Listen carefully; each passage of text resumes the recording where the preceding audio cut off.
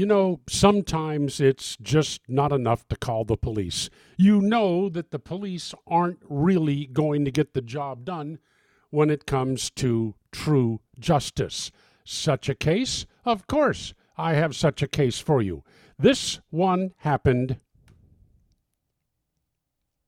in Portland, Oregon. It was near a homeless encampment, and there was one particular rather nasty homeless person who engaged in behavior that irritated the other urban outdoorsmen to no end.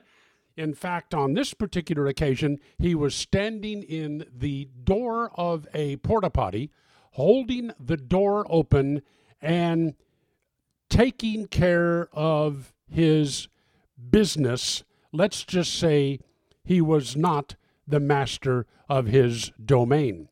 The other homeless people got sick to death of this, so they decided to tip over the honey bucket.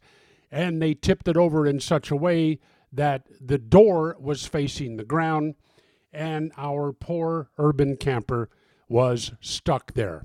Then, after a while, they went and got the cops and said, "Gee, Ossifer, there seems to be a man trapped in that porta potty over there that somehow got tipped upside down." So the cops go over there, they take the honey bucket and they make it upright, and they open the door, and the guy comes out, and he was in exactly the shape and condition that you would expect him to be in.